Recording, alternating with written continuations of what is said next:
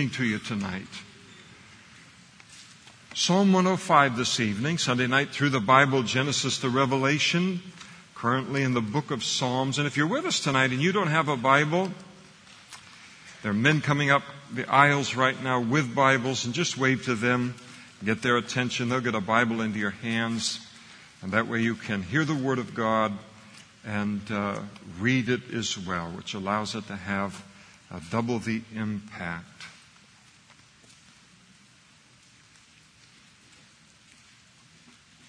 Psalm 105 is a celebration of the fact that God is faithful to His promises.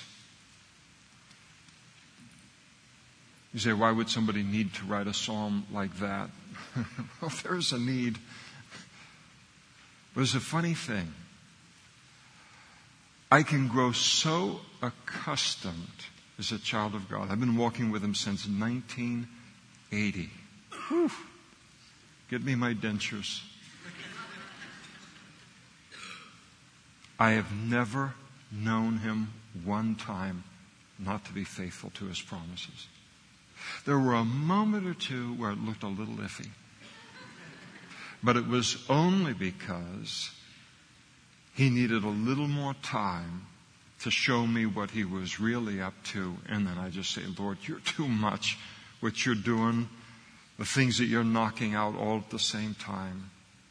What if the God that we served was just faithful 50% of the time?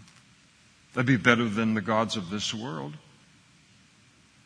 What if He was faithful 75% of the time? That'd be way better than anybody, any human being, or any of the gods in this world. But He is faithful 100% of the time. And I'm glad I'm comfortable with that. I'm glad I'm used to that. I'm glad that that's my expectation concerning Him, because He wants it to be. But it should never mean that we become so accustomed to it that it doesn't continue, no matter how long we've walked with the Lord, to produce praise and worship and thanksgiving in our heart for the fact that the God that we serve is a God who is always faithful. And so the psalmist writes a psalm in the inspiration of the Holy Spirit to celebrate His faithfulness. He says, "Oh, give thanks to the Lord. Call upon His name. Make known His deeds among the peoples." In other words, don't keep them a secret. Let other people know about Him. Sing to Him. Sing psalms to Him. Let them know how blessed we feel, as we've just got an opportunity to do. Talk of His wondrous works. One of the great things about talking of His wondrous works, and by the way, you don't have to find another person to do that. You can talk to yourself. Some talking to yourself is safe. It's okay. When you're talking to yourself about the wondrous works of God, it's a great reminder.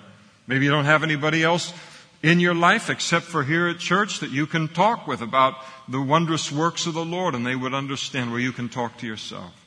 And one of the great things about talking to ourselves about the wondrous works of God is that we get to then enjoy it a second time. And that's one of the great things about reliving God's miracles and His wondrous works in our lives. We get to enjoy it the first time, but every time we talk about it, it's like we're right back there again. I mean, we're right there on Pirates of the Caribbean again, the vacation, kind of humanly speaking or physically speaking. He said, "Glory in His holy name. Let the hearts of those rejoice who seek the Lord. Seek the Lord in His strength. Seek His face forevermore. Remember His marvelous works which He has done." And you just head right through those first 6 verses. Well, let me read the rest of it here. "His wonders and the judgments of His mouth, O seed of Abraham, His servant, you children of Jacob, His chosen ones." And so as you read through here, he says, give thanks, call upon, make known, sing to Him, talk of Him, glory in His holy name, seek, remember. And so there's this recognition that the psalmist is just bubbling over with excitement over God's faithfulness to him in his life, and so thankful for that. And as he closes there in verse 5 saying, remember his marvelous works that he has done. One particular characteristic of one particular characteristic of God that dominates his mind at the moment of writing this psalm is concerning the faithfulness of the Lord in his life. Remember the marvelous works which he has done. There is no greater use of memory than to remember the works that the Lord has done in our life. Now, that's a sanctified memory.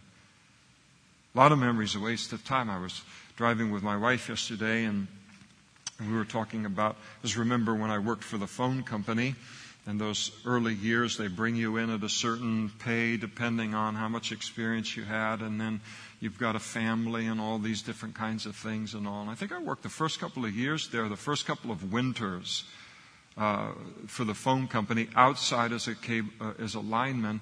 And I worked outside in the rain, the freezing cold. We were driving through Benicia, and I said, I drove over here so many times. The wind would just blow off of that bay, and I'd about die up on those poles. And I was telling her, I said, looking back now, I'd have done anything I could have done to buy rain gear. But I didn't do that. You're young, you think you don't have the money, all those kind of things. And I was just thinking back on it while we were driving, just shivering, while I reached over to hit the button for the seat warmer on the car. Now I'm all old and soft. What a wasted time of memory. We spent so much time just remembering, and it was just like, okay, let's get off of that thought. We've already been there and done that. No need to remember all of that. There's never wasted time to remember how faithful God has been to us and his acts of faithfulness in our life, in our past. And so the psalmist, what he does in Psalm 105 is he takes us and the people of his day. Remember, this is the Jewish hymnal, and he takes us all down a memory lane of recounting God's faithfulness to the children of Israel, that God remembers and that God does keep his promises. And he begins by talking about God's faithfulness to Abraham, Isaac, and Jacob. He is the Lord our God. I love that line. He is the Lord our God. That's my God. And his judgments are on all the earth. He remembers his covenant forever. When he makes a promise, then he remembers that promise. And what did he promise to Abraham? He promised to Abraham that he would make a nation of Abraham and that he would bring Abraham into a promised land, into the land of Canaan. He gave the promise to Abraham. And then against all odds, all human odds, God kept that promise. We read the volume of the book in the same way. Every promise that he has given us in the book, he will keep it against all human odds. So that was the covenant that he made with Abraham, the word which he commanded for 1,000 generations, the covenant which he made with Abraham, his oath to Isaac, and he confirmed it to Jacob for a statute, to Israel as an everlasting covenant, saying, I will give you the land of Canaan as an allotment for your inheritance. When they were few in number, indeed very few, and strangers in it, when they went from one nation to another, wandering from one kingdom to another people, he permitted no one to do them wrong. Yes, he rebuked kings for their sakes, saying, do not touch my anointed ones and do my prophets no harm. And we remember Abraham. He would go here and he'd make this bad decision, and it didn't characterize his life, but he made a couple of pretty bad decisions. Put him in a doghouse with Sarah, I'll tell you that. Some of you remember that whole harem thing. Oh, my. Did he owe her flowers on their anniversary every year for the rest of their lives? And yet God was faithful to them, protected them, because he was going to keep the promise.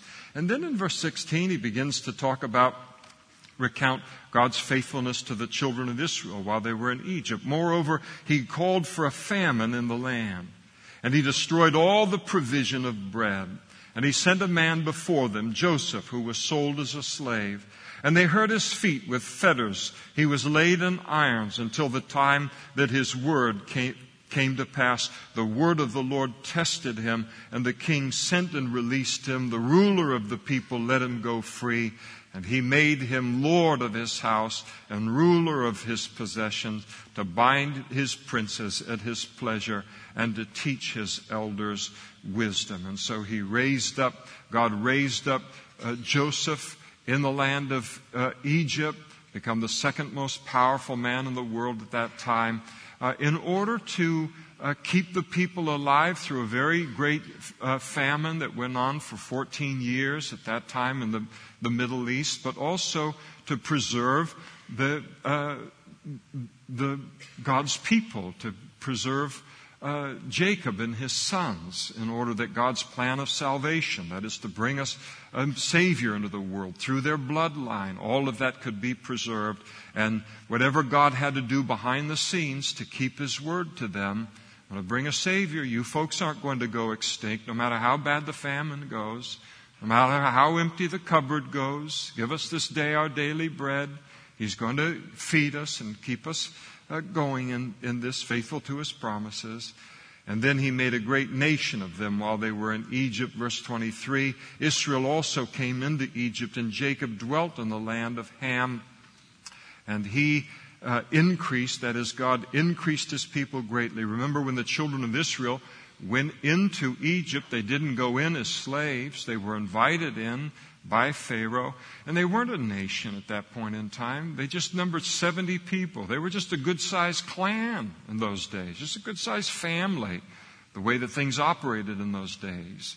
And yet God brought them into Egypt in order that they might be in that incubator for those years, and then go from being a family to becoming a nation ready to take possession of the land of Canaan. And they ultimately, when they left, they numbered between 2 and 3 million. And so God brought them into the land. He greatly into Egypt. He greatly increased His people. Well, He increased His people greatly. You say it any way you want. And made them stronger than their enemies. He turned their heart to hate His people, to deal craftily with His servants. And then His faithfulness through sending Moses to them. He sent Moses, His servant, and Aaron, whom He had chosen. They performed His signs among Pharaoh and the Egyptians, and wonders in the land of Ham. And then He lists these different plagues that God brought on the land in order to produce the redemption of His people out of the land of Egypt. He sent darkness, and He made it dark, and they did not rebel against His word. They recognized that these miracles were from God. He turned their waters into blood and killed their fish. As you remember, their land abounded with frogs, even in the chambers of their kings. And He spoke, and there came swarms of flies. I mean, all of us can think, okay, which one is the worst? But boy, they're all terrible. You think, what could be worse than flies? And then there's lice in all of their territory. And He gave them hail for rain and flaming fire in their land. He struck their vines also and their fig trees, and splintered the trees of their territory. He spoke, and locusts came, young locusts without number, and they ate up all the vegetation in their land. They devoured the fruit of their ground. He also destroyed all of the firstborn in their land, the first of their strength. He brought them out with silver and gold. Remember, the Egyptians said, go, let us give you our wealth, just go. And there was none feeble among His tribes. Egypt was glad when they departed, for the fear of them had fallen upon them. Now you think about that. Here is Egypt. They've got a slave labor force of between 2 and 3 million people. Now, when you've got 2 or 3 million people that's like free labor, you can do some stuff. You might build a sphinx or some pyramids or something. So you can do amazing things. And so when they ultimately, God brought them out of Egypt, Pharaoh realized, wow, we just lost this labor force that I've been able to use to make this one of the great nations in human history, and he regretted it and he wanted to get them back. But you think about all that God did in order to make the most powerful nation in the world at that time willing to let go of this slave force that was made up of His people. And if there's nothing, God can do anything. And we put the needs that we have in our life tonight. God said, all right, I'm going to take you. I got a promise to Abraham. You're going to end up in the promised land. There they are in Egypt, and it looks like it's going to be forever in Egypt. No one will never, God's promises not going to come to pass related to that. Sometimes circumstances in our lives can rise up and we think that's not going to happen. God, you're not going to be faithful to that promise. And yet, if God has to humble the most powerful nation in the whole wide world to be faithful to one promise in your life, your individual life, then He will do it. Because if His promise is untrue related to your individual life, then it makes God a liar just as fully as if He was untrue to an entire nation. So His reputation is bound up in His faithfulness to His promises to you and me. And since the Bible says He cannot lie, it's not that the Bible doesn't promise that He will not lie. I would accept that. But the Bible says God who cannot lie, He's incapable of lying, has said. And so these promises to us are true. God will keep them, whatever is required in order to be faithful. And then He begins to speak about their wandering in the wilderness from Egypt to the promised land. He spread a cloud for a covering and fire to give light in the night. And so the pillar of cloud and the pillar of fire. The people asked, and He brought quail to feed them. He satisfied them with the bread of heaven, manna. He opened the rock and water gushed out. These wonderful miracles that occurred in their wilderness experience, even before they failed and were out there 40 years. And it ran in the dry places like a river. And then for He remembered His holy promise and Abraham His servant, and He brought out His people with joy, His chosen ones with gladness. He gave them the lands of the Gentiles, just as He had promised, and they inherited the labor of the nations, that they might observe His statutes and keep His promises. And so God was faithful to His promises, and then He closes in verse 45 saying God did all of that they might observe His statutes and keep His laws. What's the greatest way to express our thanksgiving and our appreciation to God for His faithfulness in our lives? Our obedience. Jesus said, do you love me? Obey my commandments. That's pretty simple, isn't it?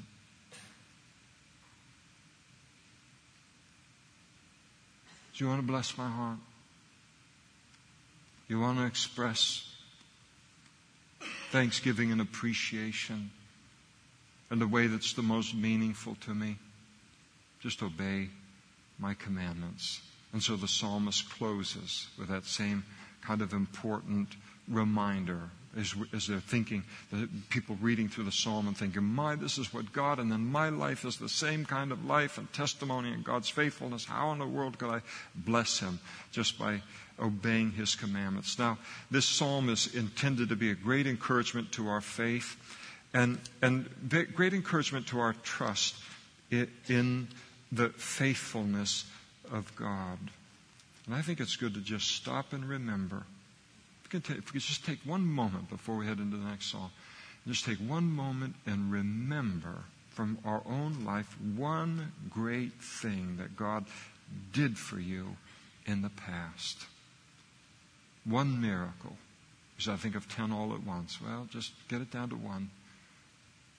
There's one great miracle that He's done, and then to meditate upon that, His faithfulness, and then the desire then to worship Him and give Him praise for it. God is faithful. God is faithful. And we can believe it. And we can say that to ourselves. My God is faithful. My God is unfailingly faithful. And you know why we can say it? Because He is.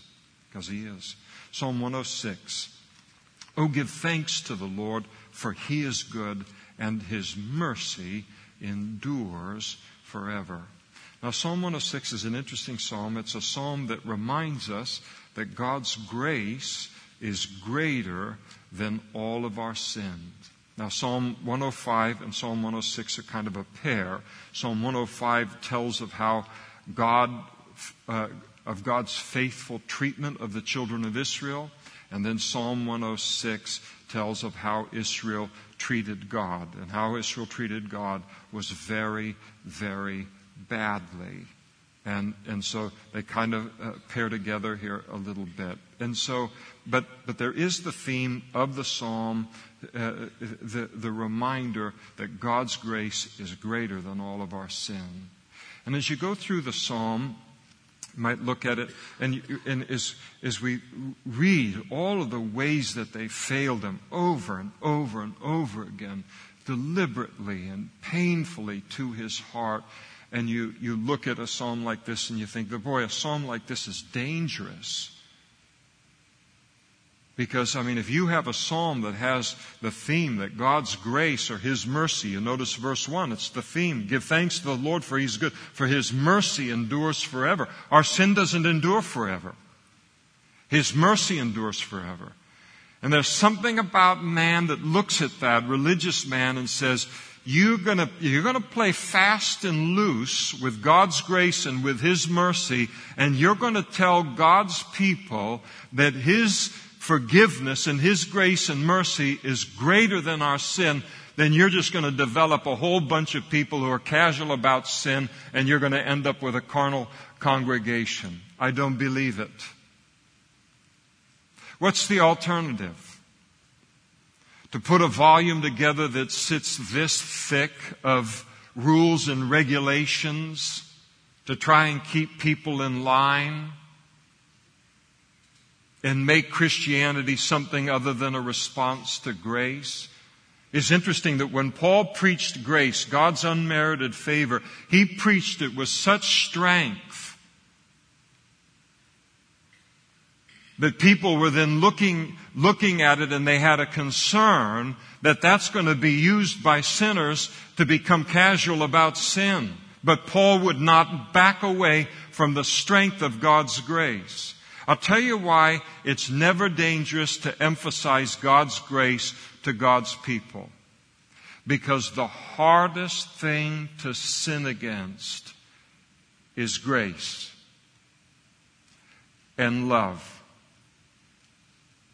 The hardest heart that has any spiritual life inside of them, sooner or later, their heart will break over their behavior and their abuse of God's grace until they feel terrible about themselves and ultimately come to repentance.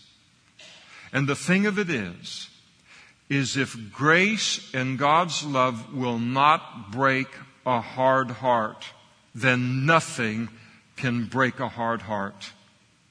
So you abandon that, and you abandon everything. Now we've just got a religious show going on here where we're going to enforce outward behavior.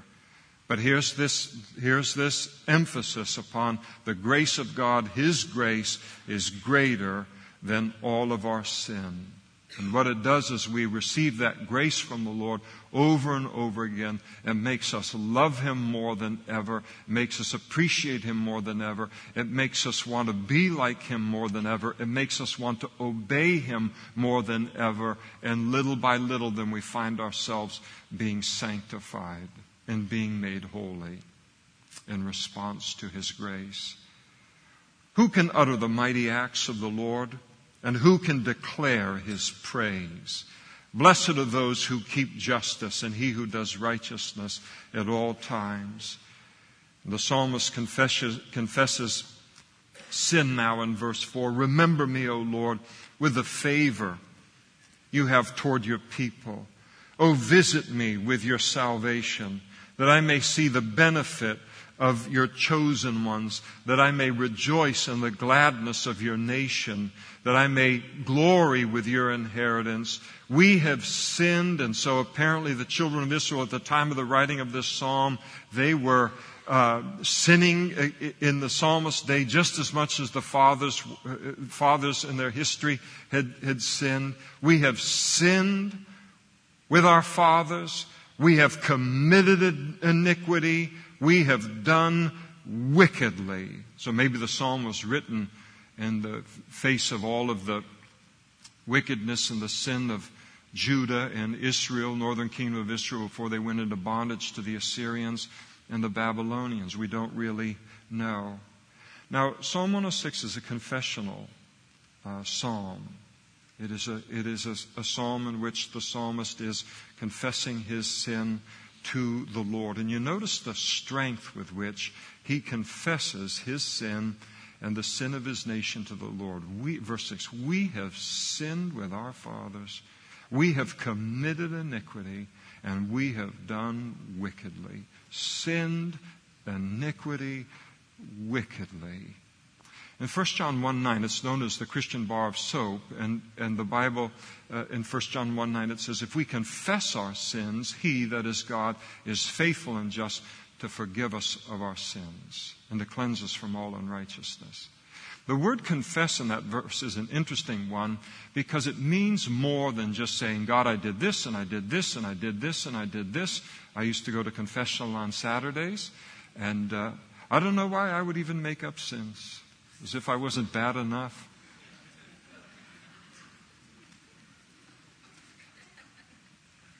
What a kid. And that word confess means more than just saying, I did this, and I did this, and I did this, and I did that. The word confess means to say the same thing. And to confess sin means to say the same thing about my sin that God says about it. In other words, I call it sin. And if it's iniquity, I call it iniquity. And if it's a great wickedness, then I call it a great wickedness. No excuses and no blame shifting and renaming it or calling it a mistake or all the things that we do in the culture today that ends up not being a solution to sin at all.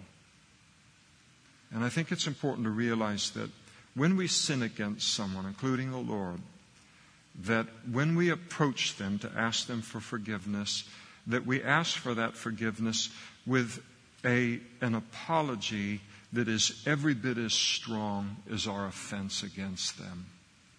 And that's what the psalmist does here. I had something happen to me a few months ago that was interesting. Hadn't had something like this happen to me in a long, long time. I had a guy get in my face in a massive way. And I mean, he began to just bellow in this whole big thing. And I mean, he dressed me down verbally like I don't know that I've ever been dressed down in my entire life, including as a kid in Mr. Templeton's office. My elementary school principal. But he really, really let me have it. I didn't know him hardly at all. And he doesn't go to this church, and he's not a Christian, doesn't have anything to do with this church or anything at all. If I hadn't been a Christian, and I thought to myself, while he's going on and on, I thought to myself, you should be so thankful that I'm a Christian, because if I wasn't, I would kill you with my bare hands right now, or die trying to. That's how bad it was.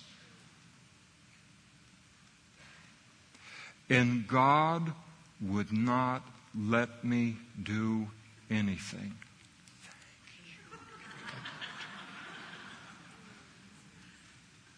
It was like an out-of-body experience. I just stood there and just listened to all of it just pour out. I mean, just the most hurtful,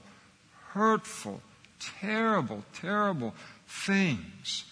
And the only thing that came out of my mouth from the book of Proverbs, I said something, a soft answer to what he had said, because the Bible says that that turns away wrath. God wouldn't even let me talk. And he got done, and there was a little bit of an audience. 2 or 3 other people had watched it, which made it worse. And he got done, and I turned around, and I walked away. And I'd say I was very, very confused by the whole experience. I said, Lord, this is so irrational and so crazy that this has to be something of the devil. I mean, just to hurt me or to provoke me or distract me from your call on my life in some kind of a way or something. And then it happened. I didn't do anything with it. I left it in the Lord's hands. I didn't know what to do with it. And then I got an email from the man. And he sent me an email that was so strong, the apology and the confession of wrongdoing was just as strong as the violation that he had committed against me. We met a few days later at his invitation. And then he started to want to go into the whole thing about how bad all of that was. He can't believe that he did that, the whole thing. And I stopped him. I said, you have done a very rare thing. It isn't very often in life that someone's apology and asking for forgiveness is as strong and even stronger than the original violation. And you did that. And I walked away from that and I said, this is a life lesson that's going on here, because this isn't just about him and me. I really just registered it into my own heart for my future dealings with people and how important that is to setting people free. You may be in a situation tonight where you have just done something against someone, some parent or some child or some this or that, and what it is that you came back with hasn't even begun to accomplish any kind of healing in that circumstance, because it isn't a true confession of sin with that kind of strength that then allows real healing to occur. And I love this particular verse in the Psalm, verse 6, because of its strength and because of the strength of the lesson that it teaches us. And he begins to go through their history. Verse 7, our fathers in Egypt did not understand your wonders. And they did not remember the multitude of your mercies, but they rebelled by the sea, the Red Sea. And you remember God got them out of Egypt, 10 plagues. And then as they got out of Egypt and they came to the Red Sea and they were caught in this place and Pharaoh's armies coming down on them, they acted as if those 10 plagues God had never done a miracle before in their whole life. And they said to Moses, why in the world did you take us out of the land of Egypt so that we could die out here in the wilderness? And they complained against God there. And that's the rebellion that was being spoken of. And what did God do? God in His grace, nevertheless, He saved them for His name's sake, that He might make His mighty power known. And He rebuked the Red Sea also, and He dried it up. And so He led them through the depths as though in the wilderness. So that Red Sea just threw it right on dry land. And it tells us there that He did it in verse 9. He did it for His name's sake. He didn't do it for their sake. They didn't give Him any reason to do the miracle. And when God can't find a reason to be faithful to His word found in us, He will do it just to preserve His own reputation as being our God. And because He is the God that He is, He's the God of the Bible. That differentiates Him from all other gods in the whole wide world, which are really not gods. And He saved them from the land of him who hated them, and He redeemed them from the hand of the enemy. And the waters covered their enemies. That Egyptian army pursued into the Red Sea. God caused the Red Sea to close up over them. Boy, armor is a bummer at that point. And there was not one of them left, and they believed His word, and they sang His praise. But soon they forgot his works, and they did not wait for his counsel. But then they lusted exceedingly in the wilderness, and they tested God in the desert, and he gave them their request, but sent leanness to their souls. And so this event refers to what happened at Kibroth Hattaavah. Kibroth Hattaavah? What are you talking about? That's the place where they got sick of manna. Manna, I've got manna, everyday manna. Manna in the morning. Manna in the evening, manna at supper time. How many of you are thinking it? I'm tired of it. Banana splits. Manicotti. I'm just saying, what are we going to do? I want some flesh. I want some meat. And they were dissatisfied with God's provision in their life, and they wanted flesh. They wanted meat. So God gave them the meat, but he also sent leanness to their soul, in addition to a plague that God only stopped with his grace.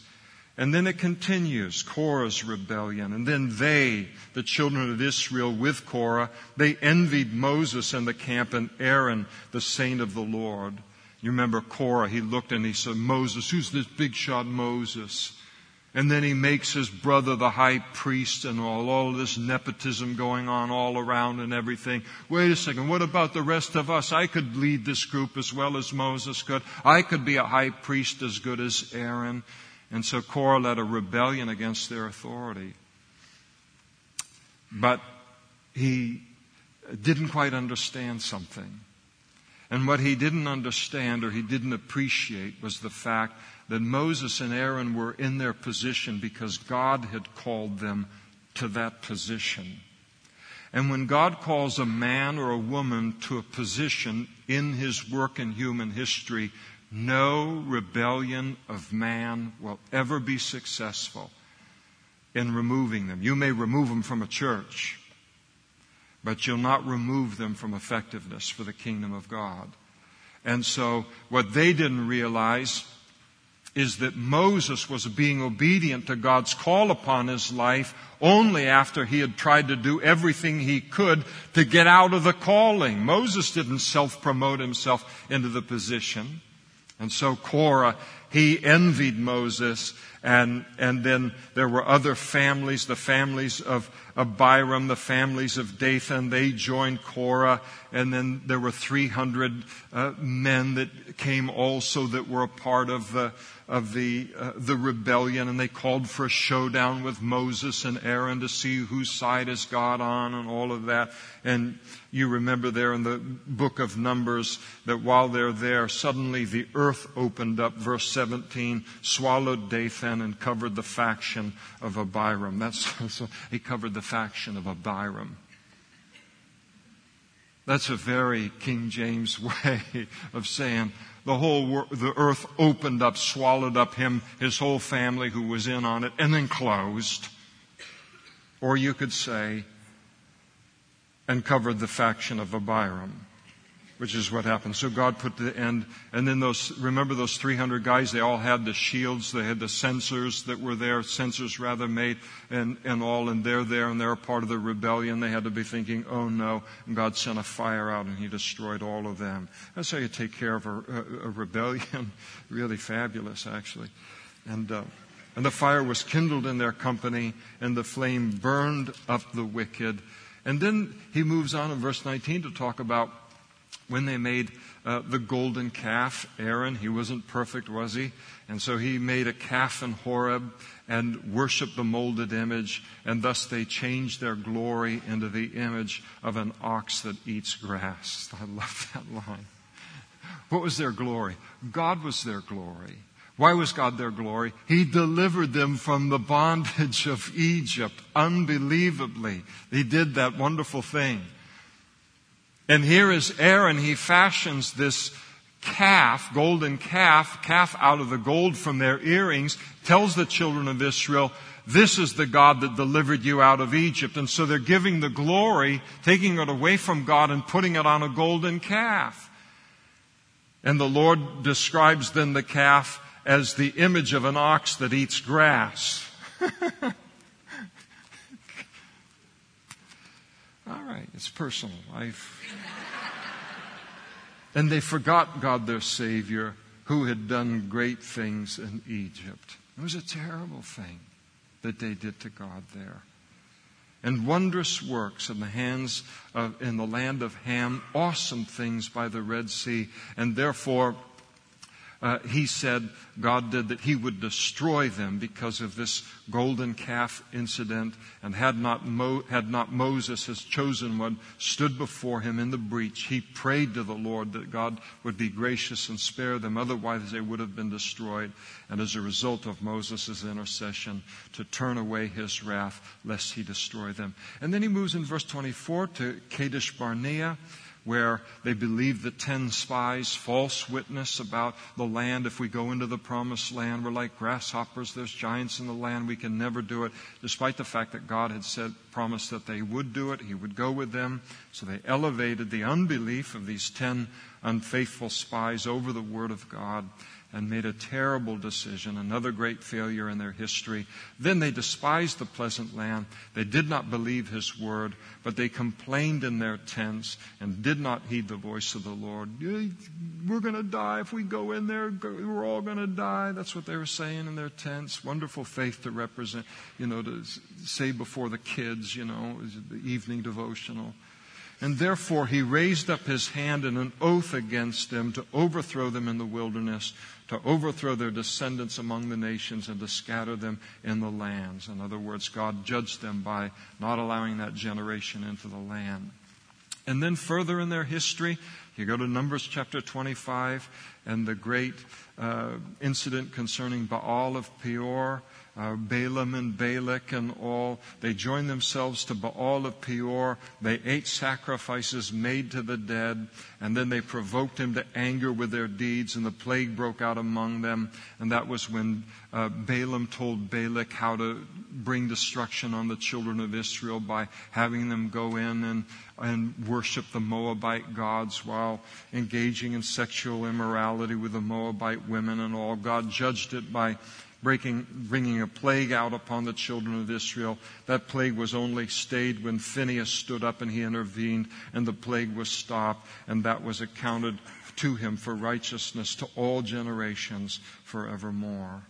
And then, as if that wasn't enough, he then goes on and talks about their rebellion and complaining at Kadesh. They angered God also at the waters of strife, so that it went ill with Moses on account of them, because they rebelled against his spirit, so that he spoke rashly with his lips. And that was when they began to complain about no water and all of this. God said, speak to the rock.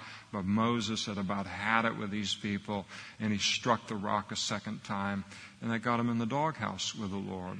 But here the psalmist brings out their responsibility in that scene, though God held Moses responsible for his own reasons. They did not, verse 34, the period of the judges now, they did not destroy the peoples when they went in. The conquest of the land was incomplete, despite what God told them to do, concerning whom the Lord had commanded them. But they then, not only did they not destroy the people of the land, but they then mingled with the Gentiles that they allowed to remain. They learned their works. They served their idols, which was the very thing God wanted to avoid, which became a snare to them. And they even went so far as sacrificing their sons and their daughters to demons, and to shed innocent blood, the blood of their own sons and daughters, whom they sacrificed to the idols of Canaan, and the land was polluted with blood. Thus they were defiled by their own works and played the harlot by their own deeds. A very, very dark season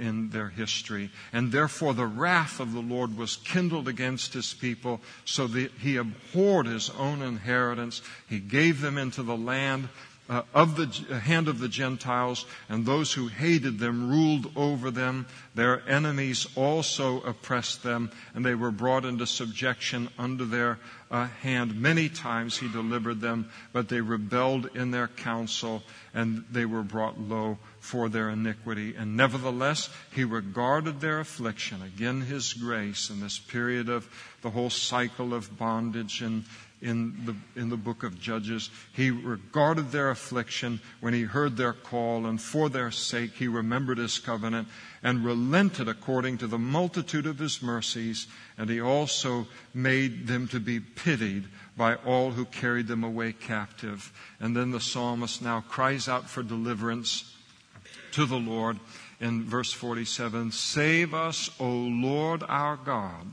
and gather us from among the Gentiles, and give thanks to your holy name, to triumph in your praise." And then he closes the psalm with praise. "Blessed be the Lord God of Israel from everlasting to everlasting."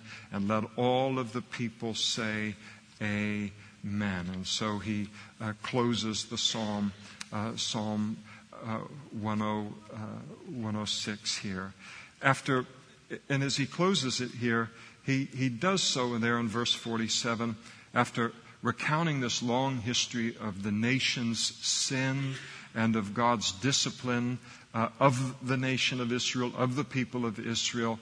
The psalmist then prayed that God would regather the nation into the land from all of the Gentile nations that they had been dispersed into because of their sin.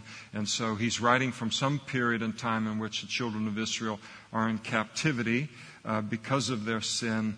And then he's asking God to give them another chance to fulfill their purpose as God's people in human history, and to give another opportunity to give thanks to the Lord and to bring glory to his name. And the psalm really teaches us an important lesson. And remember, it's a confessional psalm. And what it teaches us, again, as it has to do with mercy, is that our confession of sin to God and repentance from the sin that we've committed allows God's mercy to have the final say in our lives. Again, verse 1 of the psalm. His mercy endures forever, not our sins. And God's grace is greater than all of our sins. And that's the theme of the psalm. There's no sin that is greater than God's ability and even his desire to forgive when we come to him by confessing that sin to him in repentance. He really is the God of second chances and third and fourth chances. But the psalmist is bringing out the importance of not being casual about sin, but he's speaking about this in the context of confessing sin to God, repenting of past sin, saying, I don't want to be like that. I don't want to be what my forefathers have been. I want to be something different. And that God hears that prayer, and he extends forgiveness and mercy and grace to that request. And then in Psalm 107,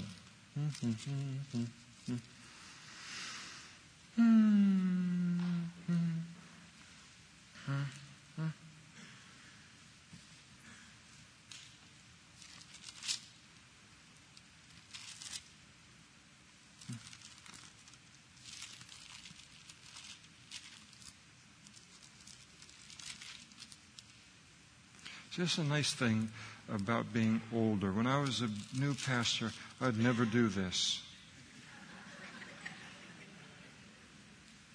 But now I don't care what anybody thinks.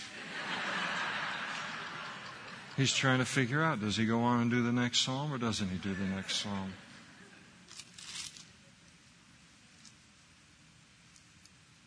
We're going to just read through it here. Psalm 107. Beautiful psalm, celebration of God's power to redeem or to deliver. Oh, give thanks to the Lord. Why? For, that's a reason word. He is good, and He's unfailingly good. For, that's a reason word. His mercy endures forever. Let the redeemed of the Lord say so. It's not enough to have had God's goodness and to have God's mercy brought into our lives, expressed into our lives, it's important for us to acknowledge it and speak of it to the Lord, whom He has redeemed from the hand of the enemy and gathered out of the lands, from the east and from the west and from the north and from the south. And so here's this celebration of just thanks being given to God for God's deliverance of the children of Israel from a previous bondage that they were in, probably their Babylonian captivity. And then in verse 4, he begins to describe all of the various distresses that God is able to deliver His people from. He said, they wandered in the wilderness in a desolate way. They found no city to dwell in, hungry and thirsty. Their soul fainted in them. And so he likens Israel to a person that's lost in the desert, and God delivered them. And yet it's a beautiful picture of a New Testament saint. Do you remember wandering in the wilderness? There's a great passage when Paul writes to the Ephesians, and he speaks to the Ephesians about, literally in the original language, meandering in this world before we came to know Christ. And meandering means to be aimless. Wherever the wind was blowing, that's the direction that we went in. This aimless life in which we were spiritually thinking. We were, in verse 5 as he describes, hungry and thirsty, spiritually completely unsatisfied. Their soul fainted within them. But again, we recognize that God delivered us out of an even worse condition. He delivered them out of a physical condition like that. He delivered us out of a spiritual condition like that. And then they cried to the Lord in their trouble, and He delivered them out of their distresses, and He led them forth by the right way, that they might go to a city for a dwelling place.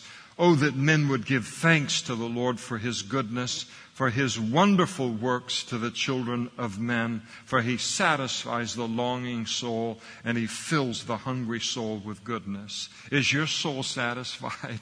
My soul is satisfied. I love that word.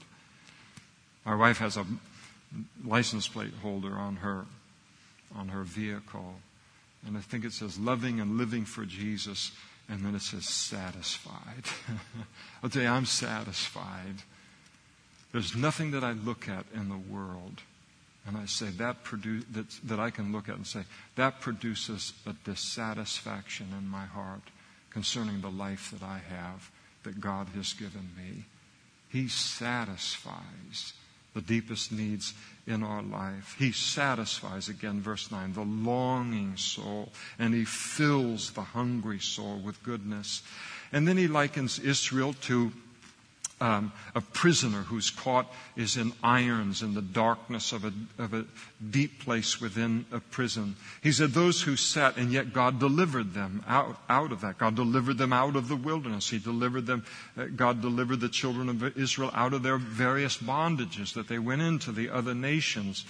And so those who sat in darkness and in the shadow of death, bound in affliction and irons, because they rebelled against the word of God and despised the counsel of the Most High, therefore He brought down their heart with labor. They fell down and there was none to help. And again, spiritually speaking, as it speaks about us being in the darkness of the prison that we were in before we came to know Christ, it describes here, because they rebelled against the Word of God. Disobedience to God's Word always leads us into bondage. It's imprisonment. Because the world nurtures disobedience to God's Word. And disobedience to God's Word always results in bondage to sin and bondage to self. And the smallest prison in the whole wide world is this skin that is around all your vitals. And it is only obedience to the Lord and walking with Him that delivers us from bondage. But He has done it. And they cried out to the Lord in their trouble, and He saved them out of their distresses, and He brought them out of darkness and the shadow of death. He broke their chains in pieces. Oh, that men would give thanks to the Lord for His goodness and for His wonderful works to the children of men. For He has broken the gates of bronze to cut the bars of iron in two. Wouldn't it be interesting if God spoke to us tonight? He's not going to do it, so don't be alarmed. If God put His finger on which one of us, of all of us in this room, that has the story of being delivered out of the greatest bondage and the greatest darkness, and being delivered out of that darkness and into His glorious light, as the Bible says. Sometimes you wish you could know every person's story, and yet God has the power, verse 16, to break the gates of bronze and to cut the bars of iron in two. It's a miracle that we've been freed from sin and self in order to worship and to know the Lord. You know, they make these movies so that you get a great book maybe on World War II or some other kind of thing where they go into some prison and they do this raid and they extract somebody out of that prison. And as you're watching the movie or reading the book, you can't put it down. You're on the edge of your seat. I mean, what's going to happen next? And it's one of the most amazing things to witness.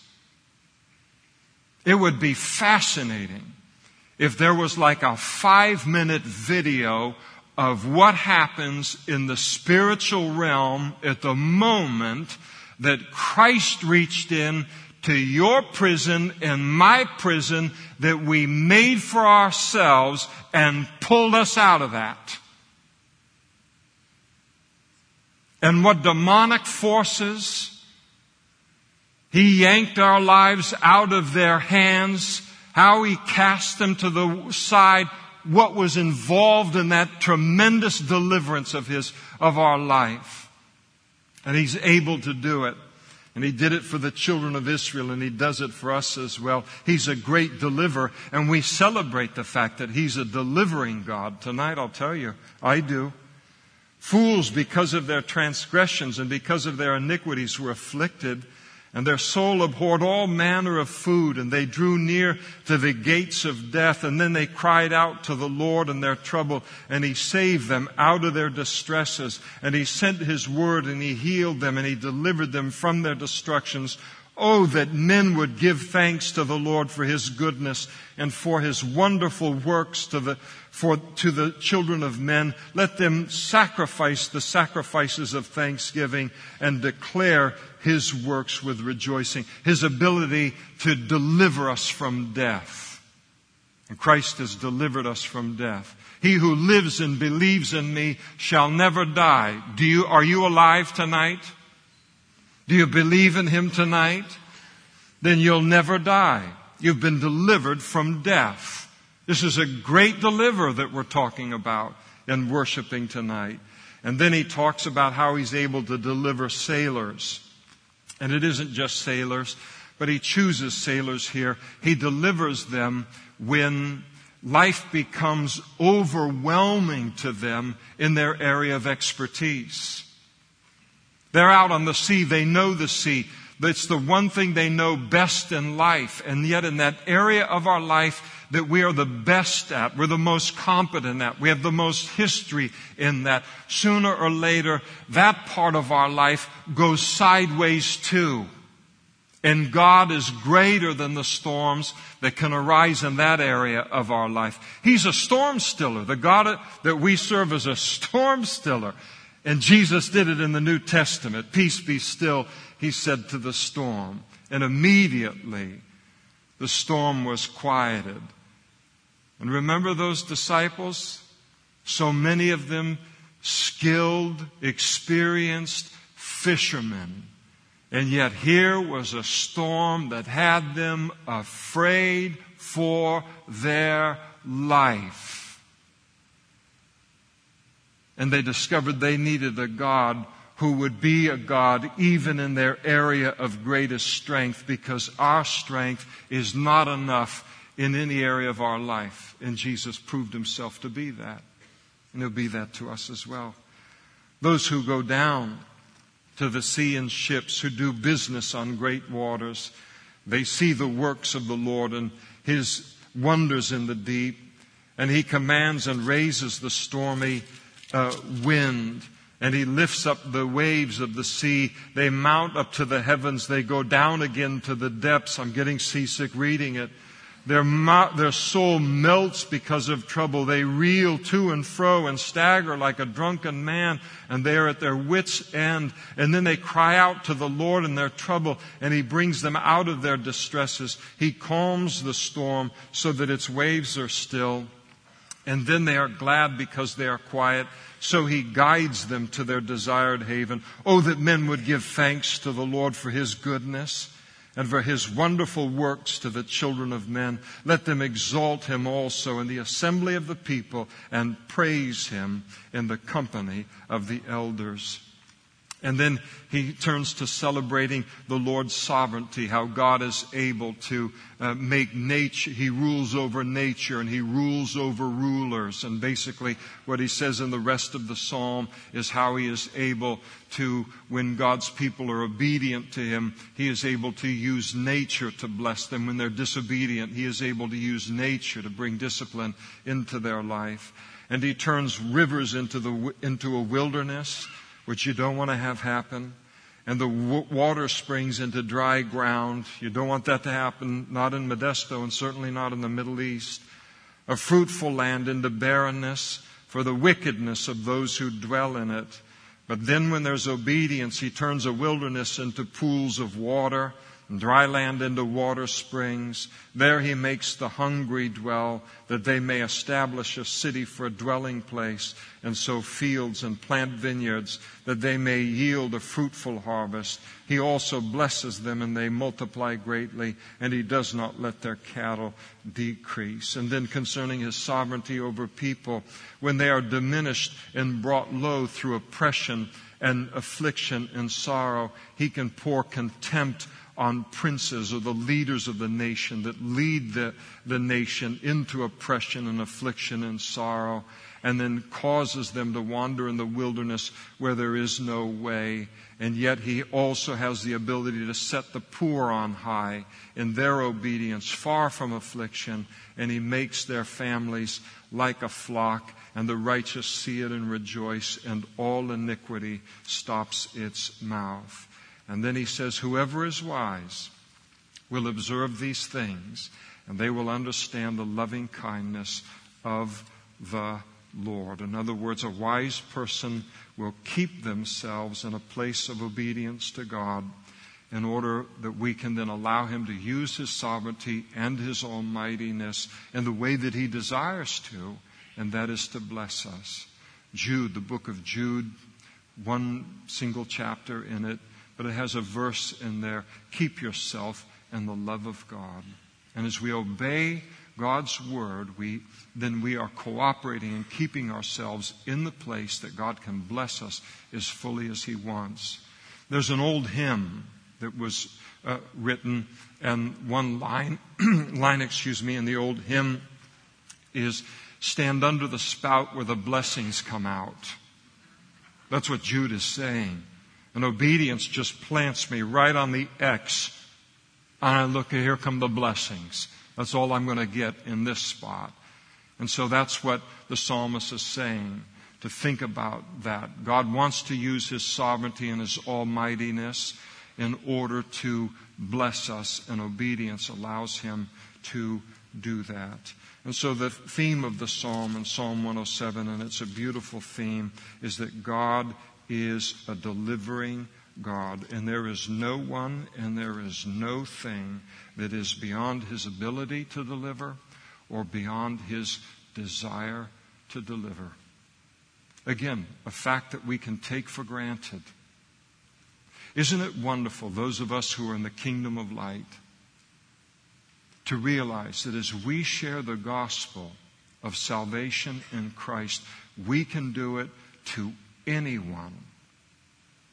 If they are sixth generation occult, I don't care. Believe on the Lord Jesus Christ. The Holy Spirit will come into you, and He will do the same miracle that He did in me. That confidence that we have in the delivering power of God. What if there was no God to deliver us out of our foolishness?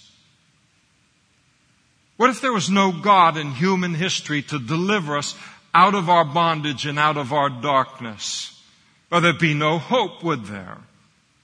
But the psalmist celebrates because there is a God, and there's only one God who is able and willing to deliver. Why do you think I'm saved tonight? Because He's able and He's willing to save. And it's the same reason that you're saved here tonight. And if you sit here this evening and you are not yet a Christian, you will not be a hard case for God. You will be a hard case for everybody else, but you won't be a hard case for God. God spoke through Jeremiah and He said, I am the God of all flesh. Is anything too difficult for me? And the answer is no. And praise the Lord that the answer is no. He's a delivering God, and we give Him praise for that tonight. Now, I know I've already got us over just a little bit here tonight. And some of you are thinking, yes, you made a bad decision earlier this evening. Will you pray for me? But I'd like the worship team to come up, and I'd like them to lead us in a song or two before we leave these precious, powerful psalms tonight. I don't want us to leave them without an opportunity to respond to them verbally to the Lord. And allow Him to hear our praise and our thanksgiving tonight for His faithfulness to us. His faithfulness to us. And to give Him praise and to give Him worship for being the deliverer that He is. And that we don't just know it because it's written in the book, but we know it by personal experience. Well, let the redeemed of the Lord say so. Let's give Him praise tonight for who He is and what He's done in each of our lives that knows Him tonight.